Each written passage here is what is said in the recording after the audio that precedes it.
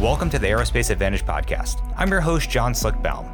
Now here on the Aerospace Advantage, we speak with leaders in the DoD industry and other subject matter experts to explore the intersection of strategy, operational concepts, technology, and policy when it comes to air and space power. So if you like learning about aerospace power, you are in the right place.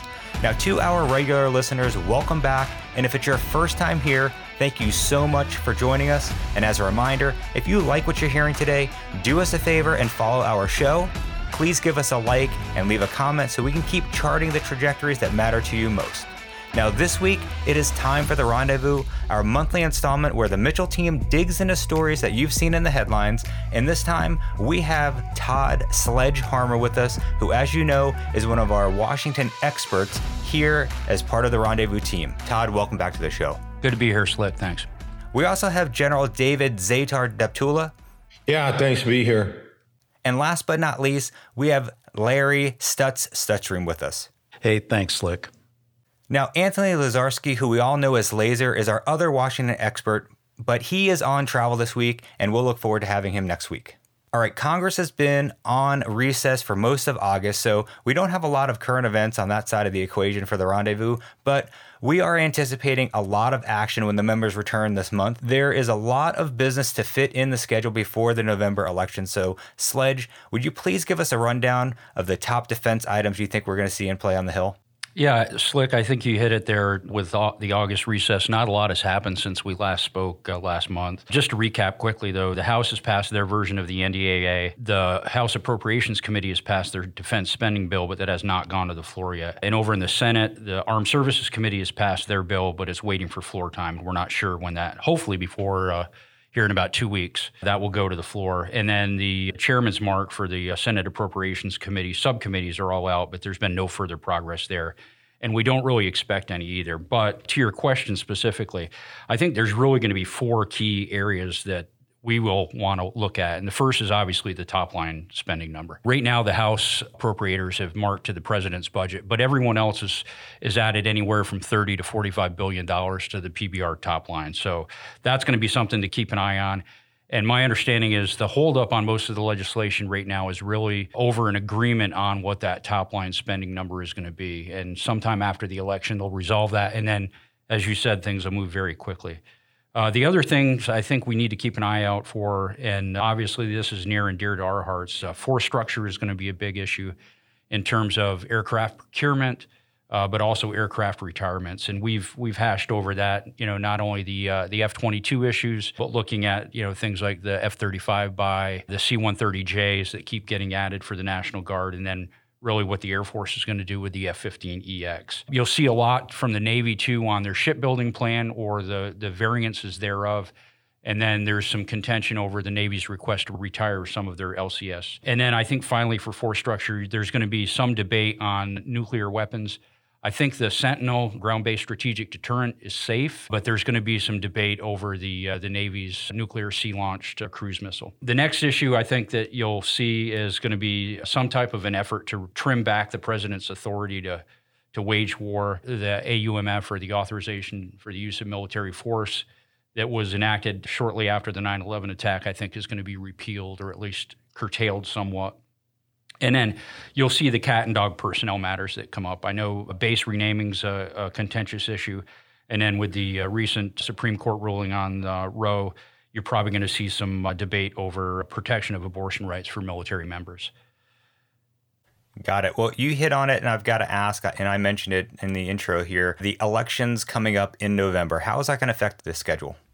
Well, I think the first reality is nothing's going to happen before the election, or nothing dramatic. So we will start FY23 under a continuing resolution. And then the elections will, I think, serve as more of a starting line for a mad sprint to the end of the calendar year. And I think the Christmas holiday, the break, or even the end of the 117th Congress, which is scheduled for the 3rd of January by law, that will be the forcing function to make sure that things happen. But really, the election's important because I think both parties right now are looking at who's going to control Congress in the 118th. And there's going to be some changes in leadership, most notably with the chairman and the ranking member of the Senate Appropriations Committee both retiring. Who's going to replace them? So there's a little bit of jockeying for position on leadership. But I think they're going to wait to see what happens after November 8th, and then they'll decide how they want to proceed in the new calendar year, and that will really determine how it goes forward. But I think what you're going to see is a sprint after the 8th of November. You'll see probably at the end of in September of this year, you'll see a continuing resolution into early December, probably the 2nd. Then there'll be a sprint to get the NDAA done and get the appropriations bill and omnibus for the fiscal year done. I don't think they can get that done by the 2nd of December, so there'll probably be another continuing resolution. But really, to kind of put a fine point on that, if you look at the calendar, after the 8th of November to the end of the year, there's only 17 legislative days. So they really got their work cut out for them. And I think you'll see some time of a backdoor leadership agreement and things will pass pretty quickly. Copy. And now you've said it 6 to 9 times. So the continuing resolution, let's hear more about that. And, what's so bad about it? Well, there's a couple of things. The first, it's a continuation of funding, and the funding baseline is the previous fiscal year enacted level. So it really limits the Department of Defense to spend at a proportional rate, so 1/12 for each month, of what was enacted in fiscal year 22. And if you remember back to what they did in 22, a significant reduction, well below what was requested in 23. And when you factor in inflation, it really is it's going to make it difficult for DOD to make their dollar go very far. So that's the first thing, is the funding level is restricted. The second major point is, under a continuing resolution, DOD is not allowed a new START program. So if it wasn't previously authorized, or if it's transitioning from research and development into a sustainment, so an operations and maintenance or procurement activity, then it's not allowed to proceed forward. And another lesser known, I think, subset of that is, under a continuing resolution, programs are not allowed to increase their production rate or ramp the numbers up. So if you have a program that was going to go from, say, we're going to buy 50 units this year, and in 23 we're going to buy 150, you're not allowed to ramp it up. And the practical impact of that is it's extremely inefficient. It's hard for DOD to plan, but because it delays things, time is money, it drives up the cost of all these programs significantly. But unfortunately, DOD has gotten very good at mitigating the impact of CRs, but I think that's what you're going to see. Copy. And obviously, Sledge is why we have you on the show. Really appreciate all that insight. I want to bring in Stutz here, and I want to stick with the notion of this continuing resolution. And Stutz, I'm going to ask you to put your commander hat back on. How would this have impacted you at the unit level?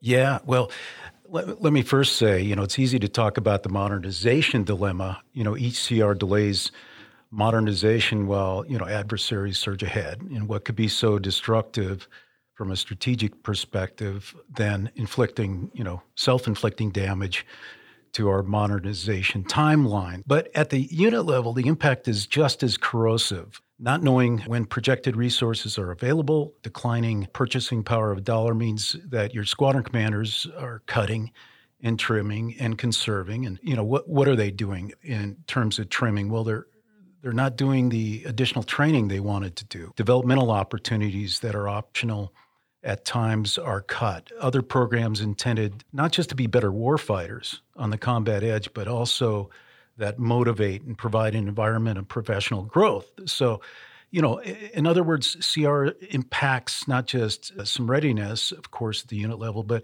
your esprit de corps. And ultimately, there's impacts on retention. Imagine the impact of freezing assignment opportunities, or civil servants worried about the chances of a furlough. This is a very important set of dynamics related to both retention and morale. And by the way, Slick, our young company grade officers or our staff sergeants are really plugged into the world unlike generations past. And, they see promises made in the command chain, and they see they look up that command chain and go, who's fighting for us? They see this disruption at the unit level. Finally, just yesterday, I was talking to his Air Force squadron commander who reminded me that, the families are impacted too with a CR. These programs that support families, quality of life. They're on hold to a degree. They need to be trimmed and cut at times and managed by the commanders downward during a continuing resolution. And so there's, once again, an impact on that, level of trust with the command chain at the unit level. All right. So, General Deptula, you and Stutz, you've both been quoted a lot about your thoughts on the Department of Defense's Civilian Harm Mitigation and Response Action Plan. And while the effort sounds good, we don't want civilians dying unnecessarily. You've both suggested that this could end up putting more people at risk. So, walk us through your thinking on this. Yeah, sure, Slick. First, as you alluded to, minimizing the potential for civilian casualties is really a noble and a moral endeavor. And I really admire the intent behind Secretary Austin's new Department of Defense Civilian Harm Mitigation. But the recommendations in it threaten to undermine U.S. combat forces. It limits America's ability to wage war, and it has the potential of actually increasing the risk of civilian casualties in the future. So why do I say that? Primarily because today's military personnel are very well trained on the laws of armed conflict, and they completely understand the implications of inflicting civilian casualties in excess of what's needed to accomplish a mission. All our U.S. military forces undertake extraordinary actions to assure that unnecessary civilian casualties don't occur in the conduct of operations. Now, the recommendations in the new plan are excessive to the laws of armed conflict and already established Department of Defense guidance. To give you some idea of that guidance, the department's Law of War Manual is over 1,200 pages long. So simply put, the new recommendations are not needed. And worse, Austin's recommendations may actually increase the probability of civilian casualties in future wars by lengthening the conflicts.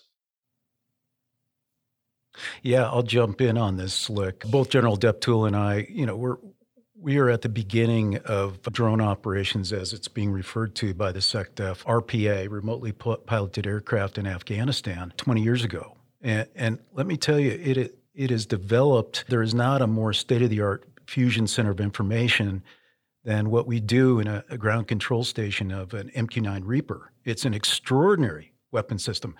And the technology has drastically reduced collateral damage compared to past operations. Unlike the manned aircraft or tank, there's an entire team in the Squadron Operations Center who are helping, reduce collateral damage on two levels. First, it's, they're taking information from all sources. It's as real time as possible, and they're adding it to the Reaper crew's situational awareness. And then along a second channel, the operation is plugged into a command chain who real time may adjust rules of engagement or authorities based upon a concern of proportionality that General Deptula mentioned. That is, whether a strike's merited based on, this extensive analysis they do. So you can't be more precisely conducting operations simply with more information or control by some collateral damage commissar looking over, the shoulder of the crew, except to always say, don't strike. And General Deptula, if I could refer back to an op-ed you did in 2015 when there was a zero tolerance for collateral damage that was actually enabling the growth of ISIS and its carnage. And you said, and I'll quote this, I use this all the time, what's the logic of a policy that restricts the use of air power to avoid the possibility of collateral damage while allowing the certainty of the Islamic State's crime against humanity? So we got to be very careful because we can't swing these kind of constraints to an encounter with a peer competitor like China. I have to say one last thing. In the stack of SecDef priorities, as important as reducing civilian casualties is, this is not the number one priority we should be focused on. By all credible counts, 3 to 6 times as many servicemen and women died in these operations as civilian deaths. What does this say to the parents and the spouses and the children left behind? we need to prioritize thinking about how we don't do these blunders again. And that's a spotlight not on our operations or our airmen or our weapon system, but it's on top defense leadership. Yeah, I couldn't agree more, but I'm just going to dive in even further and say, let's cut to the chase. Why do you think this is going to be a counterproductive effort? Well, first, this is a complex subject, but let me try to summarize some of the points. Contrary to what many assume, and the reason for this is because the Department of Defense has done such a very poor job of explaining to the public just what the laws of armed conflict allow.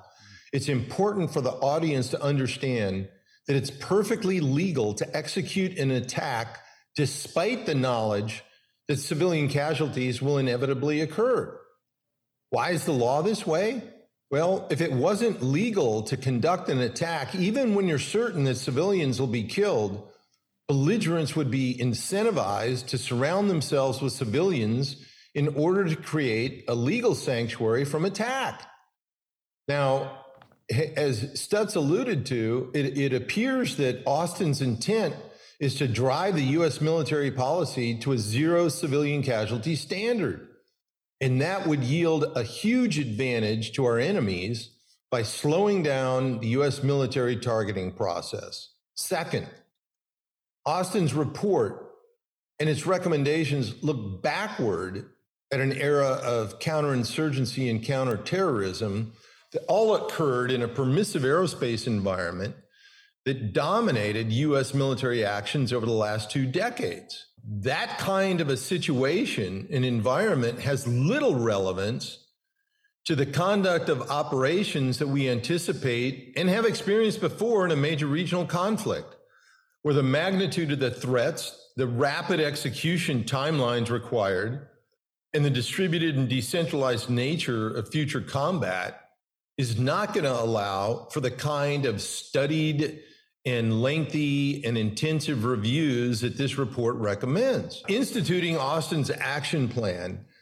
has the potential of negating the key elements that the U.S. military is basing its peer warfighting success upon.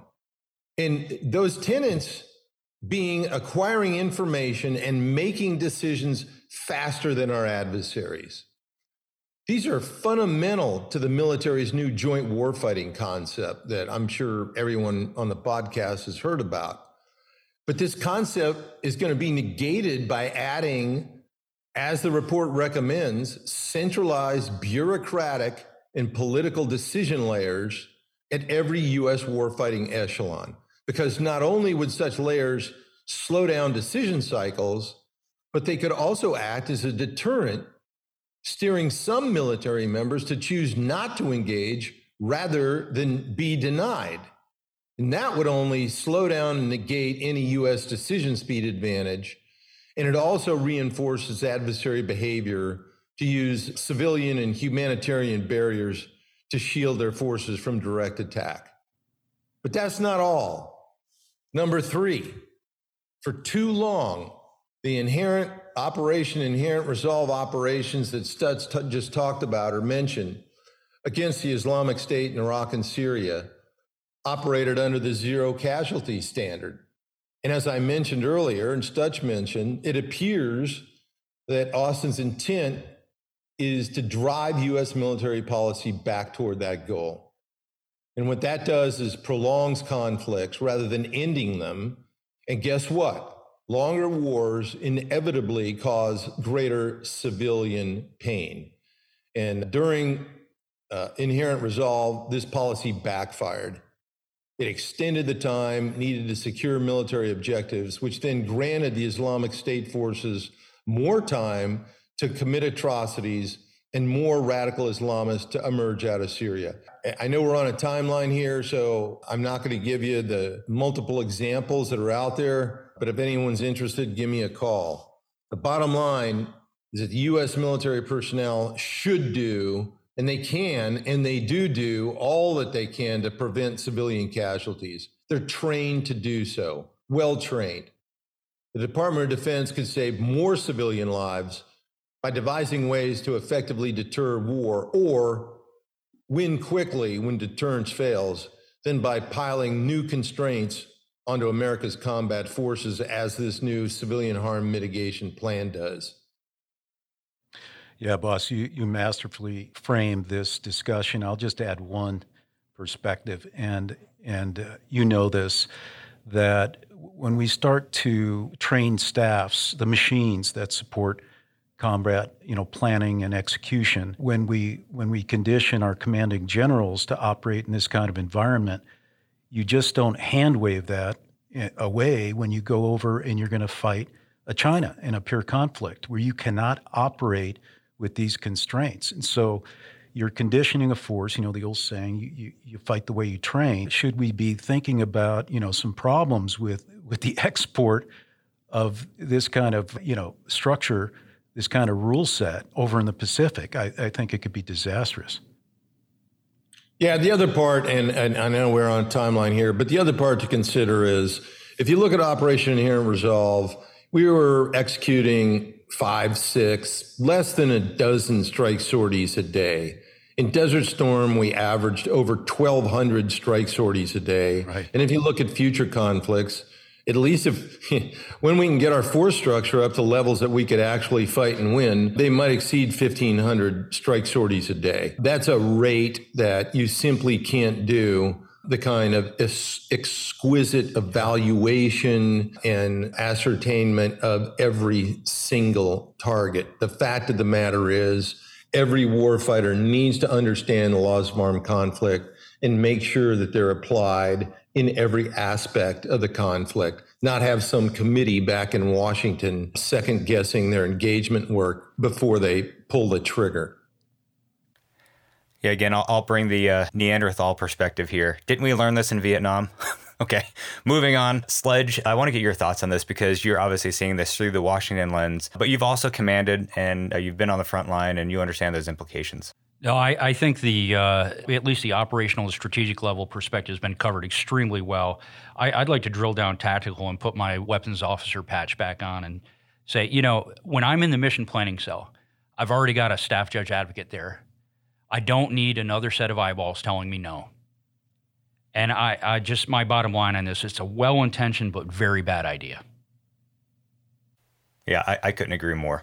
All right, well, let's move on to the next topic, and that is fighting in Ukraine. It continues. We just saw China execute a large set of drills around Taiwan in response to Speaker Nancy Pelosi's trip to the island. So what's your take on how leaders in Washington are processing these developments, and what's keeping everybody up at night here? And Sledge, I want to get started with you. Yeah, I think I'll tackle Ukraine first here. I think, first of all, there's universal opposition to the Russian invasion of Ukraine and the fact that there are alleged war crimes that seem fairly obvious. So there's bipartisan support, at least for the time being. And I think the fact that we've already spent or we've promised somewhere in the vicinity of $14 billion to Ukraine, a lot of it is through the presidential drawdown authority that allows the president to take weapons and munitions out of our stockpiles and transfer them directly to Ukraine. Another is the assistance initiative that we have for Ukraine, and that's allowing the Department of Defense to engage in direct contracts with the prime defense contractors to provide those capabilities. And I think Congress is appropriated somewhere in the vicinity of $6 billion for that.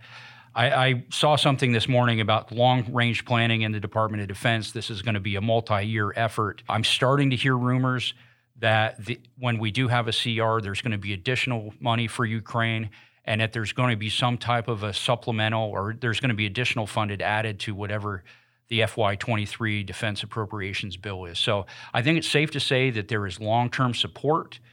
But on the other side, there's going to come a point, unless we have a well-articulated policy of what the end state looks like, what the objective is, and what's the national security interest of the United States, you're going to see people start to question the carte blanche that we're giving to Ukraine and the money that could be better spent at home, or whenever there's allegations of corruption, I think the fiscal hawks are going to jump on that, and we'll see this come back into balance. That's it for Ukraine. I think China is a completely different example.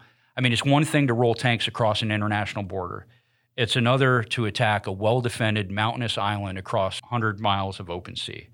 I think on both in DOD and on Capitol Hill, There's a belated recognition that China is more than a competitor. They're becoming a threat. And at the end of the day, it's in the U.S. national security interests to make sure that we have microchips from Taiwan.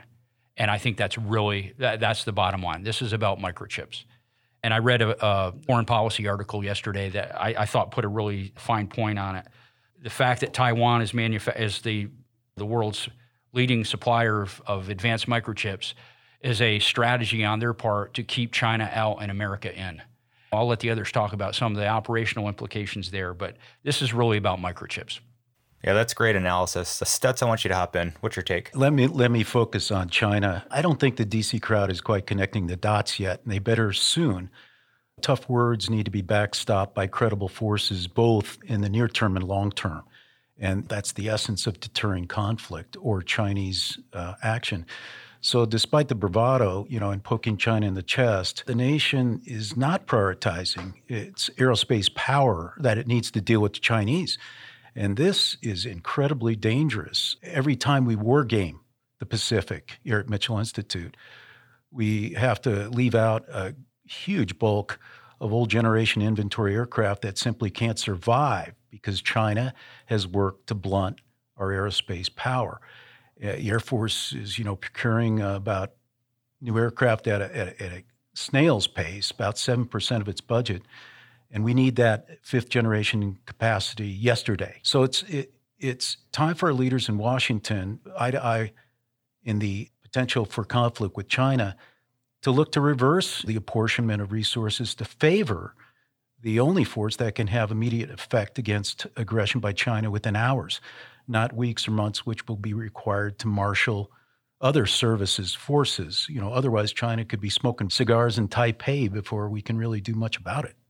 Yeah, no, I really appreciate that, Stutz. You said one key word to me, which was leaders. And I know, General Deptula, you speak with a lot of senior defense officials almost on a daily basis. So what's the impact with these leaders? Well, Slick, it really kind of depends on the individual leader. But in general, most understand the stark reality of Ukraine being under attack by incredibly ruthless Russian attacks, not trying to avoid civilians, back to the issue of avoiding civilian harm.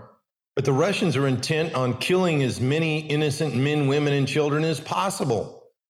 Putin's engaging in a reign of terror that's reminiscent of the former Russian genocide against Ukraine in the 1930s. There's also a growing realization that nothing will stop this war except defeat of the Russians in Ukraine. And the only way the Russians will be defeated is by supplying Ukraine with weapons and training that will enable them to do that. Now, Senator Chris Coons, who's not a defense hawk by any stretch of the imagination, stated recently that the history of the 21st century will turn on how fiercely we defend freedom in Ukraine, and that Putin will only stop when we stop him. Now, I'd go on to tell you that I would think and I would hope that the Russian-Ukraine war would shock the United States and create the conditions to rebuild our military. But unfortunately, back to your original question, there's little discussion among U.S. senior defense officials, virtually none among Congress or the American public, if you look at the run-up to the 22 elections, to increase defense spending to the levels required to execute the national defense strategy. Sledge mentioned that, there are folks on the Hill talking about increasing DoD spending in this budget by $35 billion. Guess what? That's one half the required increase just to keep up with inflation. So we continue to ignore the reality of the growing threats to the United States and our friends and allies. And that's just an unfortunate reality of the times. And I'm very concerned that it's going to have to take a loss before we wake up the American people in Congress to the threats that are facing us. Well, sir, if you weren't awake, you are now after listening to that. That's a really sobering statement. I appreciate that. I want to throw this one out for each of you. And you really teed me up for this one, sir. So if you're in charge for the day or a day, how would you respond to the current situation in Ukraine? And what response do you think the U.S. should have mounted to the Chinese provocation? So I'd like to go Zatar, Stutz, and then Sledge. For Ukraine to win, they need control of the air. Pure and simple. And that's not just me saying that. It's President Zelensky's number one priority, because he realizes the historical precedent that whichever side has control of the air is going to win.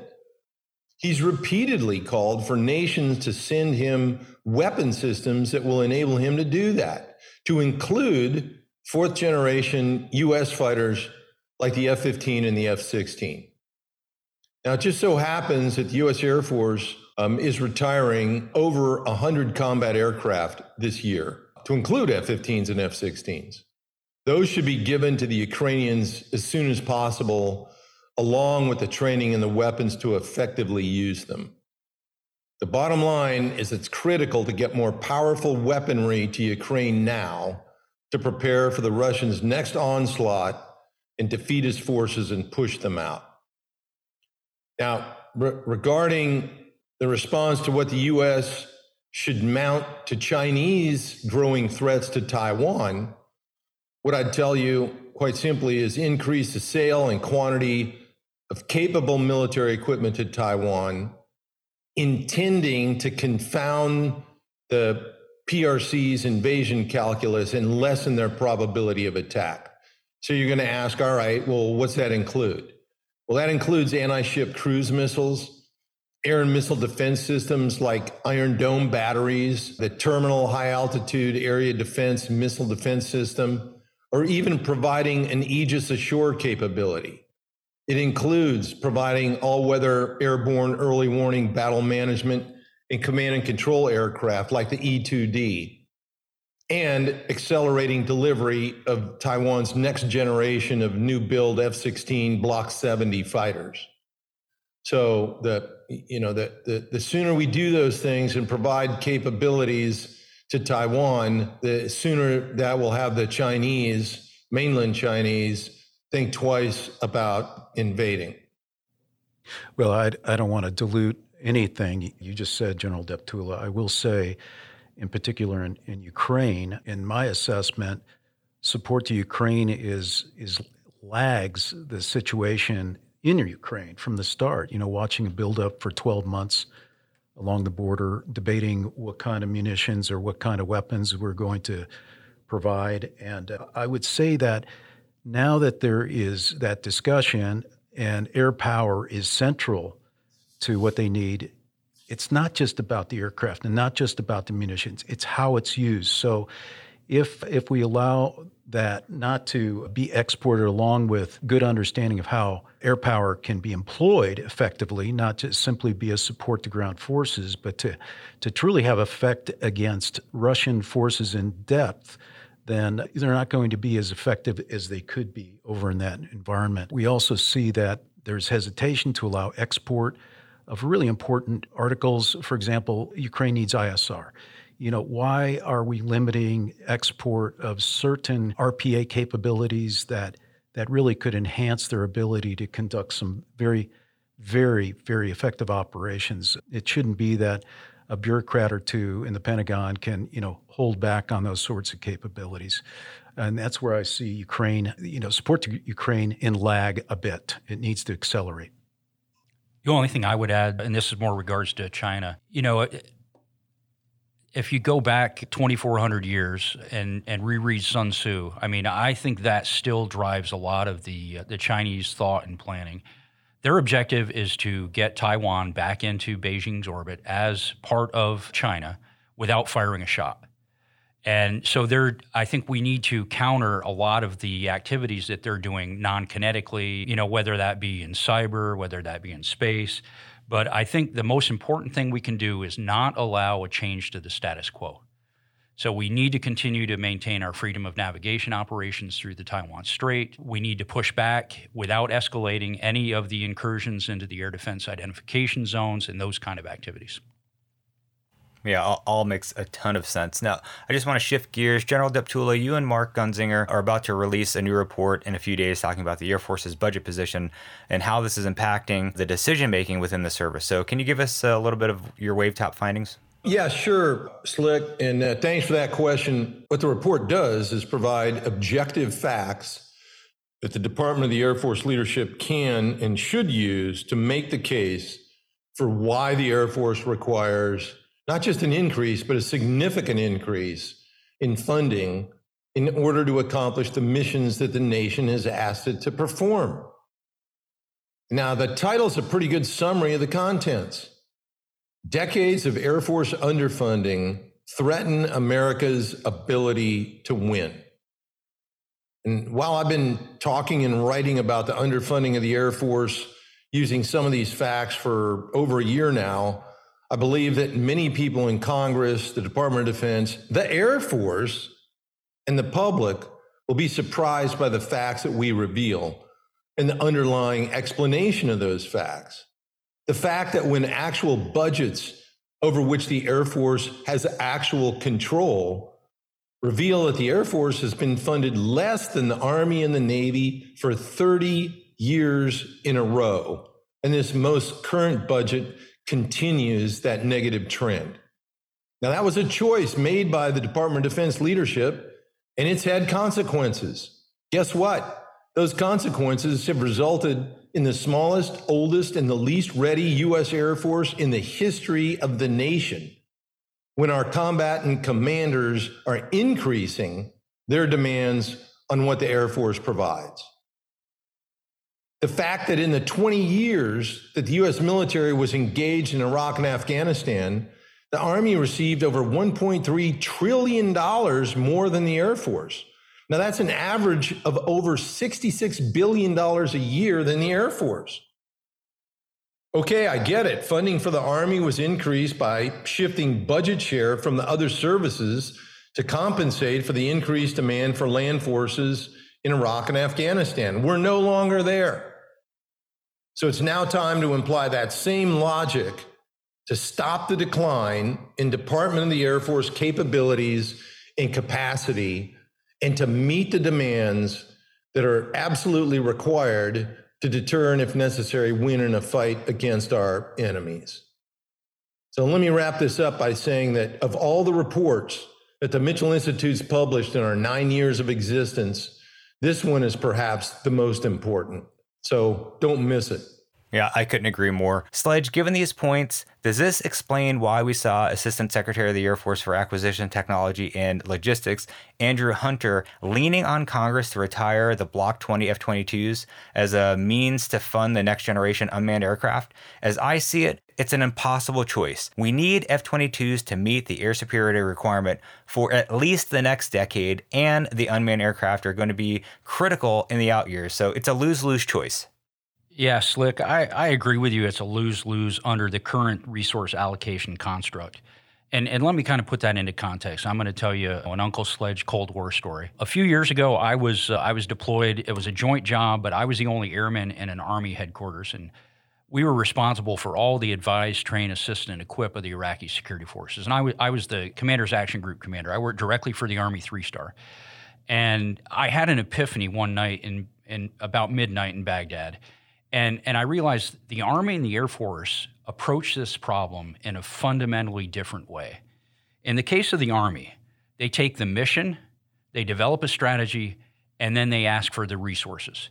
Because I could tell you, every single time we did that, the first thing out of my boss's mouth was, I need more boots on the ground. Now, conversely, you take the Air Force, and, we're all trying to be good citizens, but this culturally is the way we're raised. We're given a problem, we're going to solve it at all costs, just get it done. So the Air Force approach is get your mission, you analyze your resources, and then you come up with a strategy. And that is a resource-constrained force planning structure. And it really has become self-deterring behavior. It has allowed us to try to accomplish the mission with diminishing resources for the last 30 years. And I certainly couldn't put it as eloquently as General Deptula has there. So I would say that, this is the Air Force's Kobayashi Maru right here. We will continue to face impossible choices until we get out from under that self-induced force structure planning construct. And I think that would be a good topic for a future rendezvous.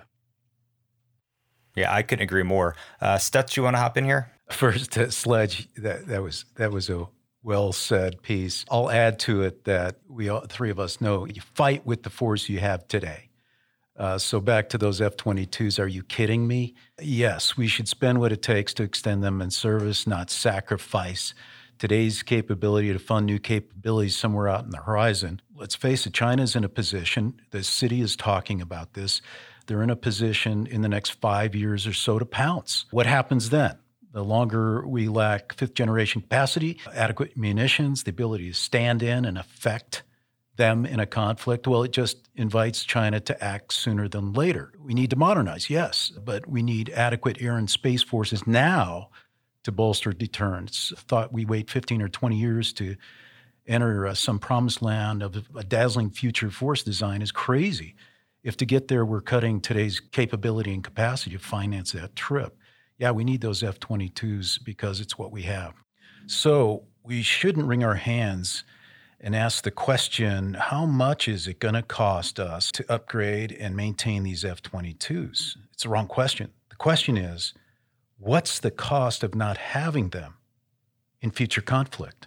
Hey, let me jump in here because like Stutz, I want to underline the beauty and the succinctness of the way Sledge kind of put that. And let me try to get it even shorter with respect to the Air Force's force sizing methodology. Divest to invest is a bankrupt force sizing methodology as it has no relevance or it has no tie to the nation's defense strategy requirements. And that needs to be changed. I think if I had more time, I would have said less. Well, gentlemen, as always, it's great to have you here on the Rendezvous. I want to say thanks for everybody's time today. Unfortunately, it's all the time we have. So for General Deptula, Stutz, and Sledge, it's been awesome catching up, and we'll do it again soon. Hey, thanks, Slick. You all have a great aerospace power kind of day. Thanks, Slick. Good talking to you. Hey, Slick, thanks for the time. Great job. With that, I'd like to extend a big thank you to our guests for joining in today's discussion. I'd also like to extend a big thank you to our listeners for your continued support and for tuning in to today's show. If you like what you've heard today, don't forget to hit that like button and follow or subscribe to the Aerospace Advantage. You can also leave a comment to let us know what you think about our show or areas you think we should explore further. As always, you can join in on the conversation by following the Mitchell Institute on Twitter, Instagram, Facebook, or LinkedIn, and you can always find us at mitchellaerospacepower.org. Thanks again for joining us, and we'll see you next time. Stay safe and check 6.